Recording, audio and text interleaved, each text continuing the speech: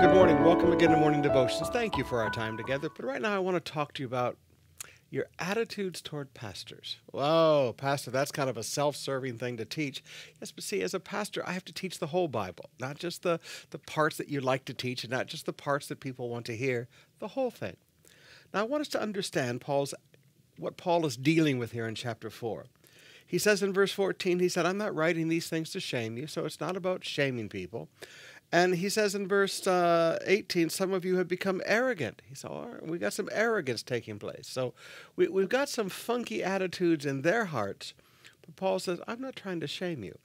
Now, the first thing Paul talks about, starting in chapter 4, verse 1. So look at Apollos and me as mere servants of Christ, who have been put in charge of explaining God's mysteries. Now, a person who has been put in charge as a manager must be faithful. As for me, it matters very little how I might be evaluated by you or by any human authority. I don't even trust my own judgment on this point. My conscience is clear, but that doesn't prove that I'm right. It is the Lord himself who will examine me and decide. Now, brothers and sisters, there are so many people today that evaluate pastors. Do they look cool enough? Are they guapo enough? Are they thin enough? Are they fat enough? How well are they dressed? And people go around church shopping and they go around pastor shopping and they want to find somebody who will say what they want to hear. Now, I don't care what they say. The bottom line is they want somebody who will tell them what they want to hear.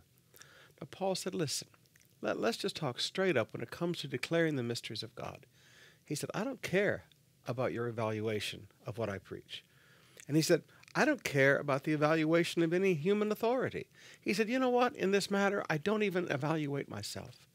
He said, because I don't trust my judgment on this. He said, bottom line, it is God who will examine me and God who will decide one simple thought. Have I been faithful in declaring to you the entire Word of God? Have I been faithful in declaring the mysteries of God? Have I been faithful in teaching the whole counsel of God? Now, brothers and sisters, straight talk. Maybe you need to stop trying to find a pastor that will tell you what you want to hear and get into the church where Jesus planted you, because Jesus is the one who joins us to a local church. Maybe you need to quit looking for the artistas. Maybe you need to quit looking for the business contacts. And maybe you need to get where God planted you and stop evaluating the preacher, because it's God who will evaluate him based on one thing. Has he been faithful or has she been faithful in declaring the Word of God?